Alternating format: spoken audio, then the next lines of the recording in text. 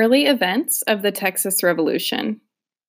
When he sent Mexican soldiers into Texas in October of 1835, power-hungry Santa Anna initiated the first of the battles now known as the Texas Revolution. Though the battle was started by Mexico, Texas soldiers were successful at defeating the Mexicans in this early battle at Gonzales. They were again successful at the battle in Goliad, where they captured a Mexican fort to protect settlers from Mexican soldiers there. Gaining confidence from these early battles, Texans decided to begin a march on San Antonio. Despite being outnumbered, the Texans, who were commanded by Stephen F. Austin, won both battles on this march and were successful at getting the Mexican army to evacuate or leave Texas soil.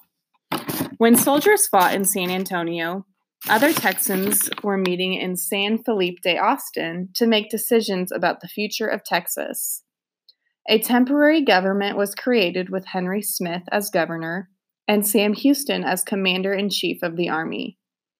When this group reconvened at Washington on the Brazos in March of 1836, they signed the Texas Declaration of Independence, proclaiming independence from Mexico. The Republic of Texas was born.